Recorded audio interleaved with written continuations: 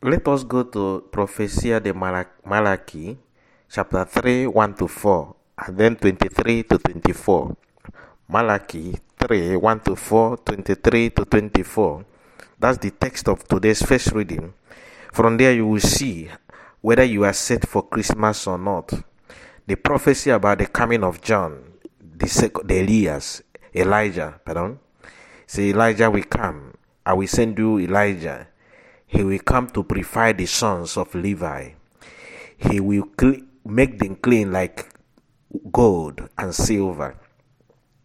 Yes, Elijah is coming before the day of the Lord, the great day of the Lord, that terrible day.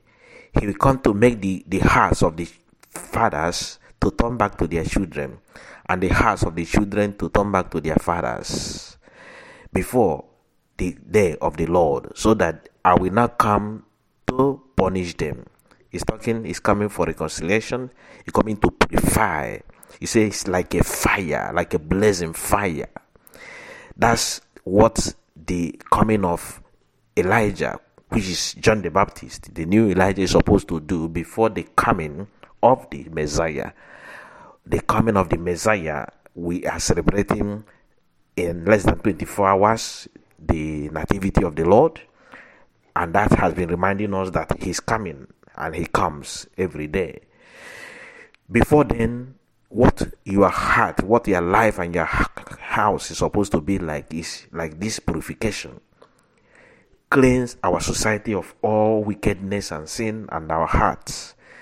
And in the houses and the families, reconciliation between parents and children, between children and parents, between husband and wife, between brothers and sisters. This is what how your house and your heart are supposed to be now. I hope you are not still resting and taking birth with your sins and giving them milk so that they will mature more and wait more and grow more.